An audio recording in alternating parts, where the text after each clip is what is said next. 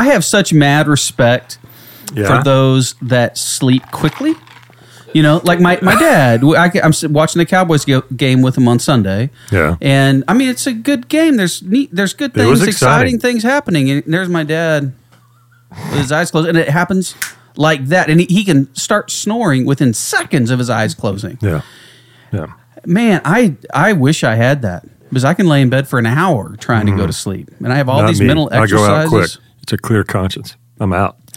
Is that what it is? Yeah, is that what you're claiming? Yeah, you have a past. So yeah, I kind of justify it in my own mind as just the speed with which the brain operates. Self-justification. Yeah, you have little to think about, so boom, you're out. I think the Bible talks about self-justification, doesn't it? Does it? Does it? Well, it should. And then what Bugs Bunny says, habitat.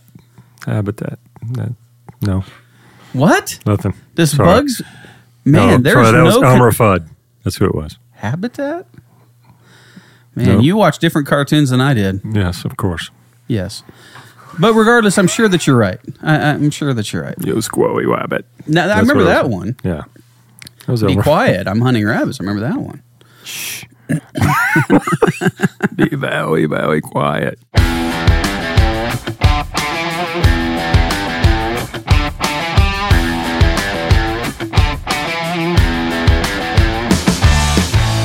Well, Ronnie, it's good to be back in the podcast studio after a few weeks off with the holidays. If memory serves, the last time we were together, we talked about Enter the Danger, which for those who haven't listened to that episode, we are going... What are you waiting for? We're going to, over the next several podcasts, we're going to just spend a little bit of time talking through the cultural statements that we have put in place as a staff, which really answers the question of how we're going to work together. The reason why this is such a big deal is that in our experience working with churches, with a lot of churches through the years, one thing that becomes evident that every church has a culture, and 99% of them are accidental. They're not deliberate. It just happens. You have a lead pastor who leads like a tyrant, so that's the way the organization functions. But they don't deliberately sit down, think about, and plan. What are the boundaries that we're going to place upon our staff? The healthy boundaries, as God has provided for us in so many ways. We need to provide to our staff to just define how we're going to function. The likelihood of having an accidental healthy culture is very small. Could it be the same as drifting? No one drifts anywhere. No one drifts anywhere good. Yeah, that's exactly right. Letting culture run on its own typically doesn't turn out so well. Yeah, or another one is that the only things that are natural in an organization are death and decay. Yeah. Everything else requires deliberate work. Yes. So if we're going to have a healthy culture, which I think is just a human desire, we want it, but it's kind of like a healthy marriage. Yeah. Who's teaching us how to have a healthy marriage? Where are we seeing healthy marriages? Yeah. There's just not as many examples as there once were in marriage. I mean, we have the highest single parent birth rate today than ever in history and more than any other place on the planet. Wow. Why do we think we're struggling with marriages in our country and massive divorce rates? Yeah. Well, the parallel is very clear on churches as well, that there just aren't a tremendous number of examples of healthy church culture and people that are willing to talk about it some. Well, I've got a good friend that's a consultant in our state, and he works with churches, and his comment reflects that. He says, I will never run out of work.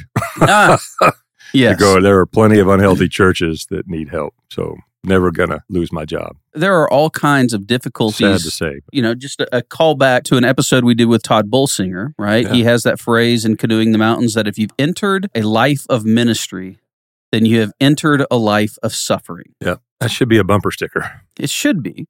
Now, the point of that for today's podcast is we're going to hone in, circle in on another one of our value statements. And most of these, you and I did not sit in a room and just write them. We have borrowed these from authors, right? Yeah. So this one really comes from Dr. Tim Elmore. I saw him speak on this and thought, wow, this is something that we have got to have in our staff culture, which is develop crocodile skin. Yeah. And as he describes it, he says, just the facts that the hide or leather of a crocodile is the toughest animal skin on planet Earth. Wow. And he suggests that you need to be as tough as that. Yeah.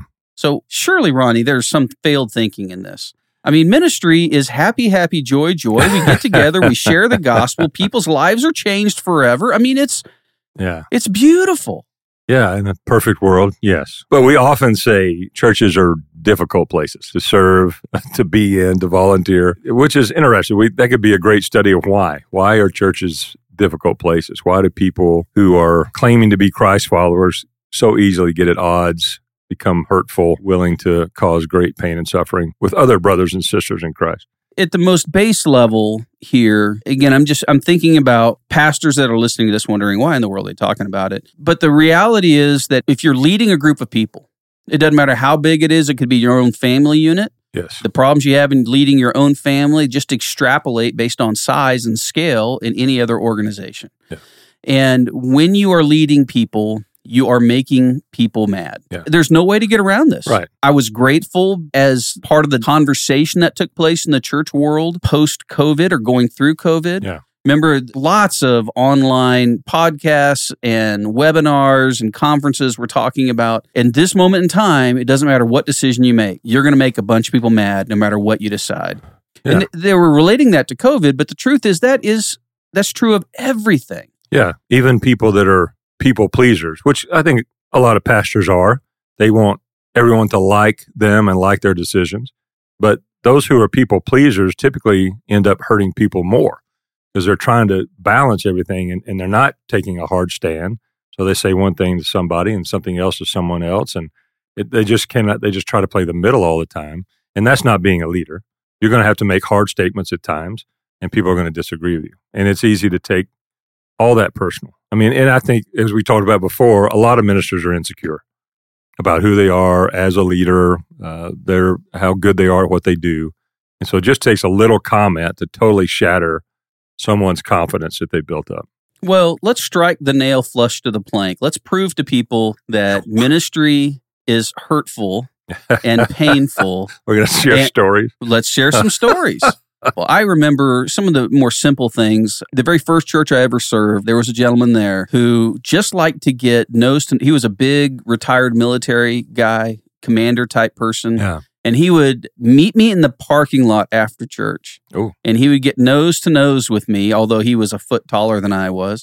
And our conversations often ended when he was poking me in the chest with his finger. Oh, wow. Explaining to me the error of my ways. Yeah. That's not okay. It's not okay. Getting hurt in church is not okay no matter how you spin it. Yeah. But for me to say, well, that didn't bother me. Yeah. That's insane. That did bother me deeply, right? And so how do you be tough enough, which honestly, I think is one of the biggest challenges in younger ministers today. Yeah. Is how can you be tough enough and prepare yourself to be tough enough to, one, deflect the arrows of the enemy, which come from all sides, even those that care about us. Yeah. But then beyond that, and I think maybe a secondary issue that you might speak to some is how do you not internalize these and not take them personal to where you'd lose sleep over it at night? Well, I had a pastor that I served with, and his phrase was like water off a duck's back. Mm-hmm. Just water off, just let it go. Well, and that's great, and that's a good posture to develop. But you've got to, the way that you can do that, you've got to have some kind of outlet somewhere. Because like you said, those things really do hurt. And crocodile skin doesn't mean you act like it doesn't, or just say, "Oh, that was no big deal."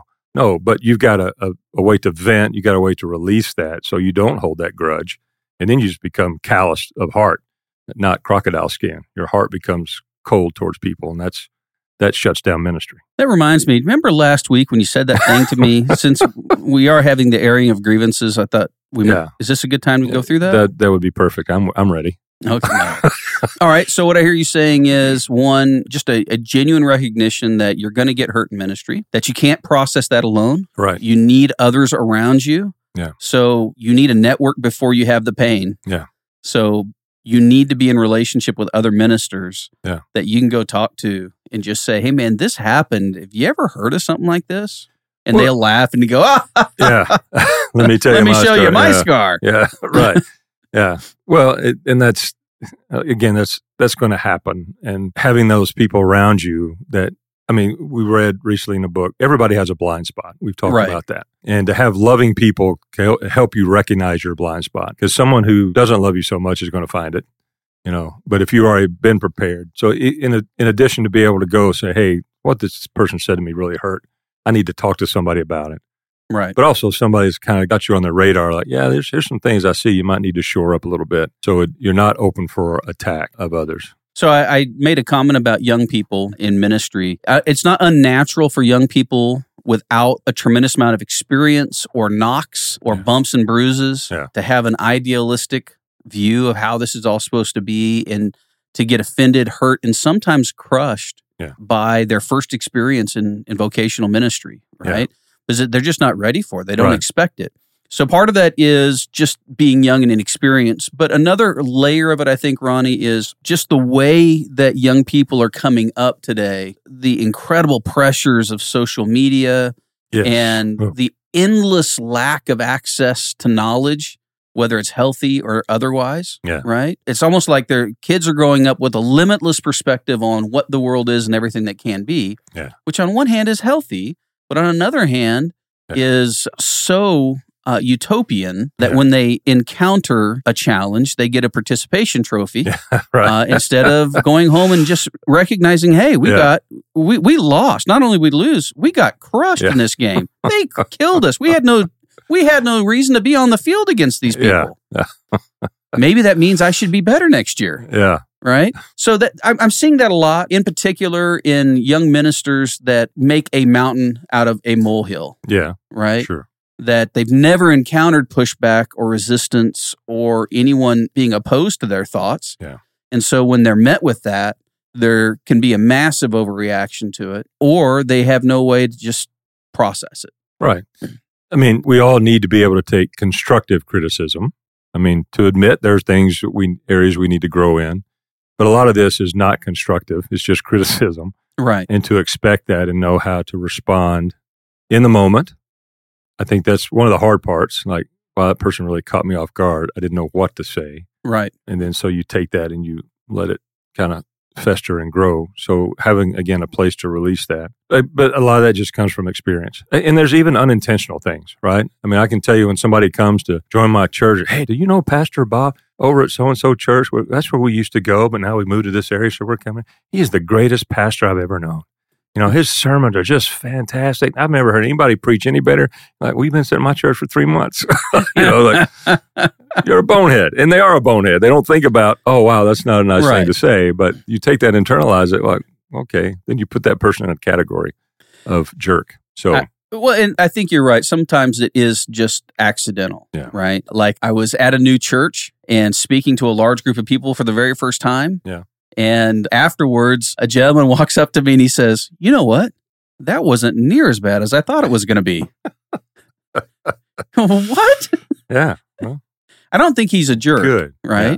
I just don't think he measured his words. He did not, as I've heard you talk about and use scripture to support it, that a wise man thinks before he speaks, right? Yeah. Not everyone does. Yeah. Well, let's talk about just some of the pains that we have had, because I want people to practically understand what we're talking about. Yeah. What is a hurt? Why do you have to have crocodile skin? So let me throw one out that every single lead pastor has had happen to them. Okay. One of the pains that is common to every single lead pastor is that when someone leaves their church, they take it exceptionally personally. I mean, how do you not? Right. And so how do you deal with something that I've heard many times, not because I'm preaching, but because I've heard it said to pastors, hey, I've been at your church for a super long time. I've really dug it. I've invested heavily, but you know what? I'm not getting fed anymore. Your preaching is not mature enough for where I'm at in my life. And so it's time for us to go. How do you deal with that? Well, especially early on in ministry and trying to understand what it means to be a pastor, that human side comes out.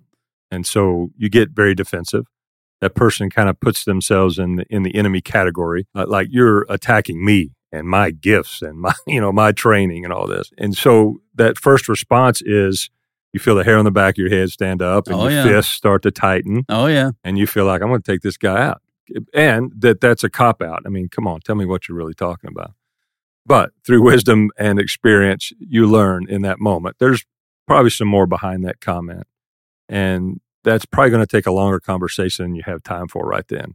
Again, the phrase that we often use here in conflict moments that happen, because a lot of these do happen on a Sunday morning when you're busy. Right. You've got people around. As we talk about, like in the NFL, it's always the second guy who swings that gets the yellow flag. Right. If you respond, other people are going to hear it. And so that statement of, that's not a Sunday morning conversation. That's a Monday morning conversation, or basically saying, let's pick a time this week to get together. Right. And just say, don't have time to deal with that. Love to talk to you more about it. And so you're calm, right? Because it also is a test of how you're going to respond to that. They know that's a buzz statement, that pastors hate to hear. So even in that moment, trying to infuriate you remain calm, pastoral, and say, let's spend some time talking about that. And gives you a chance to dig. Is there something deeper? Is there a hurt that's there? One thing that I've learned to do, and it's really hard, but I've really tried to force myself to do this when people come at me with these types of things, conflict statements, complaints, criticism. I try super, super hard to always say thank you. The first thing I say, thank you. Thank you for coming to me with this. Right? It could be the most ludicrous thing that I've ever heard in my life, but I try to say thank you because it's disarming. Because when you say thank you to someone, the natural human response is, well, you're welcome. And now all of a sudden, it just disarms, right? And disorients. And then we get into, for me, hey, let's schedule a time to get together and talk about this a little bit more. One of the things that you taught me that I really do value also is I think it's important for church health is that you said a long time ago to me that we do not chase after people. Now, the context of that is what you were really saying. That's just the little phrase. But what you were saying is that we don't chase after people who leave. Yeah. When they made up their mind, trying to convince them that they were wrong, trying to talk them out of it, or just give us a little more time, First of all, there's going to be a temptation for you to try to meet what they didn't like and fix that, which may not be wrong. It may not be what you need to do. And it does, you hate to say it this way, it gives them a little bit of leverage. It does. Because you're trying, and it also feeds to one of our weaknesses as ministers, is that we want people to like us. We want to please people. We want to help them. And so we have to avoid increasing the damage. Because for me personally, every single person, I can literally list you 10 names right now of people who left a church I was serving and went off and did something else and finally decided, hey, I want to come back. And so they come back and it's not good. No, it's not. It rarely turns out to be okay. And then there's more damage caused, and then they end up leaving anyway. Okay, well, that was a bad move. And just learn that through experience. You love for them to come back and be happy, but they're not happy.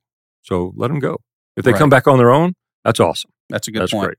Good point. I'll tell you, and there's so many stories of hurts in ministry. If you are not a minister of the gospel and you're hearing this, just know it is unlike any other job in the world. I do think that the stresses that ministers go through are not really any higher than the stresses that someone is experiencing in the corporate world. Well, sure. This applies to anybody. I do think, though, that the corporate world lends to separation between your work life and your personal life.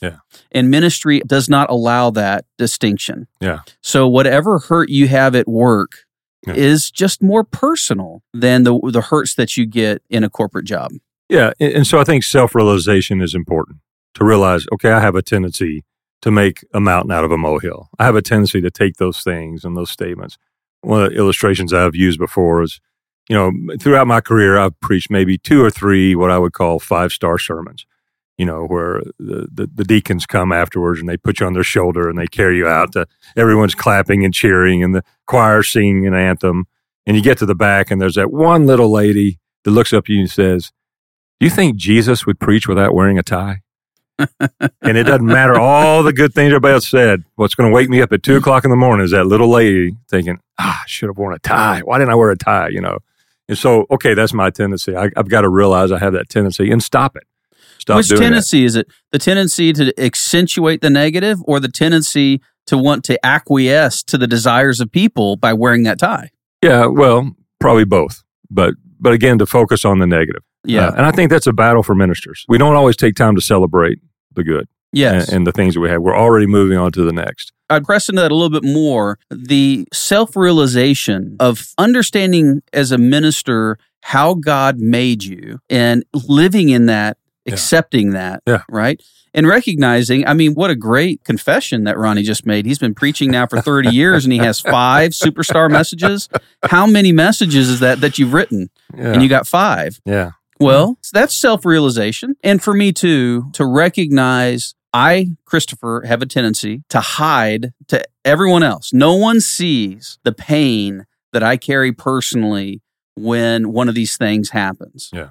Right? I hide it from everyone, but it's still there, and then I don't deal with it. Yeah. And then it festers, and I don't. That's just a tendency that I have to wrestle with. Yeah. Because when you do something, as an example, let's say you have a major issue that you need to lead your church through, and so you gather a group of people together, and you invest a couple of years into prayer, into seeking the Lord, into getting wise counsel, to going and looking at what other churches are doing for success to see if that can be brought to your local context. Yeah. I mean, you've invested 2 years into deep thought in seeking the Lord on an issue.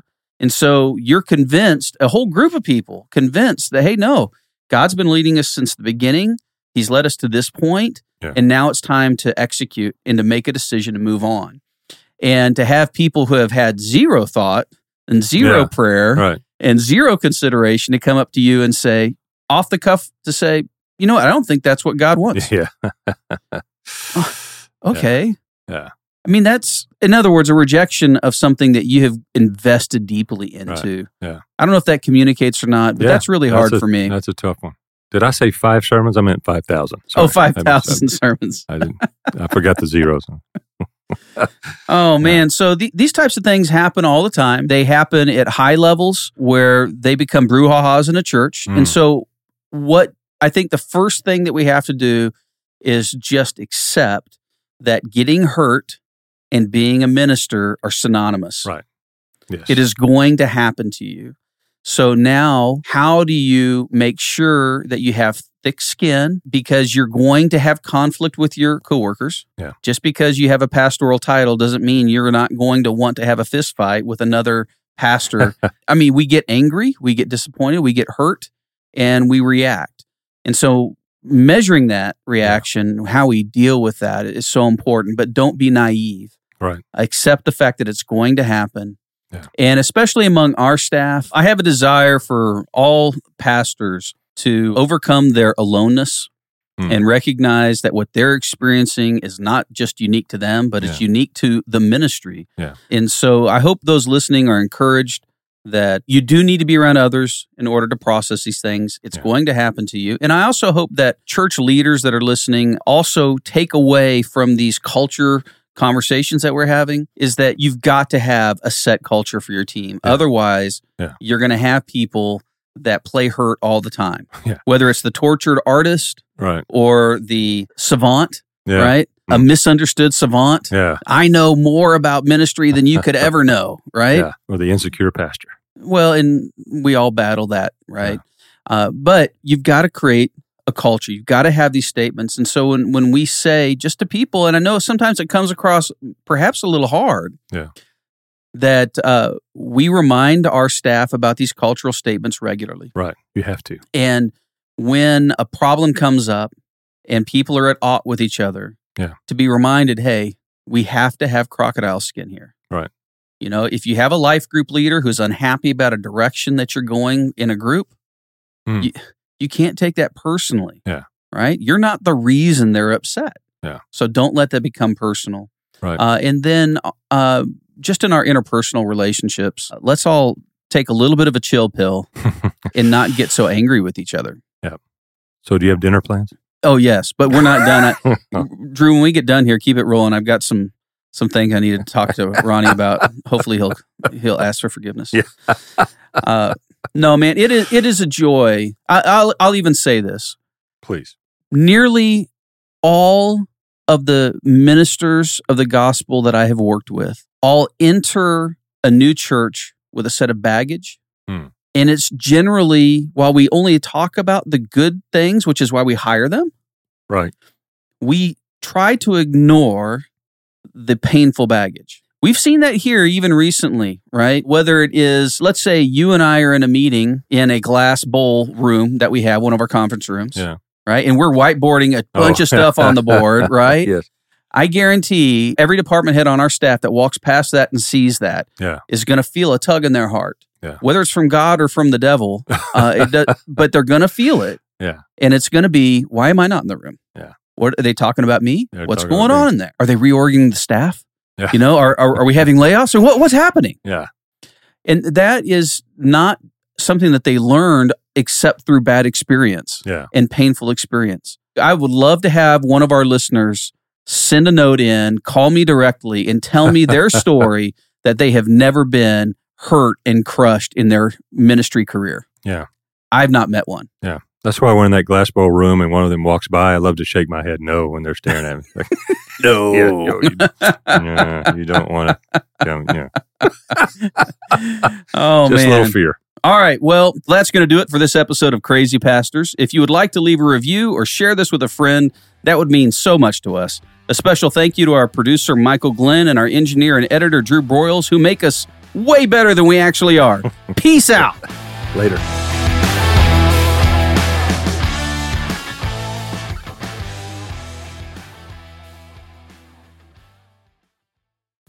Crocodile skin makes great boots and luggage. So another illustration as to why. What? Yeah. Well, you want something tough, right? You want good boots and good luggage. So that kind of gives the idea, in case people don't know what a crocodile is.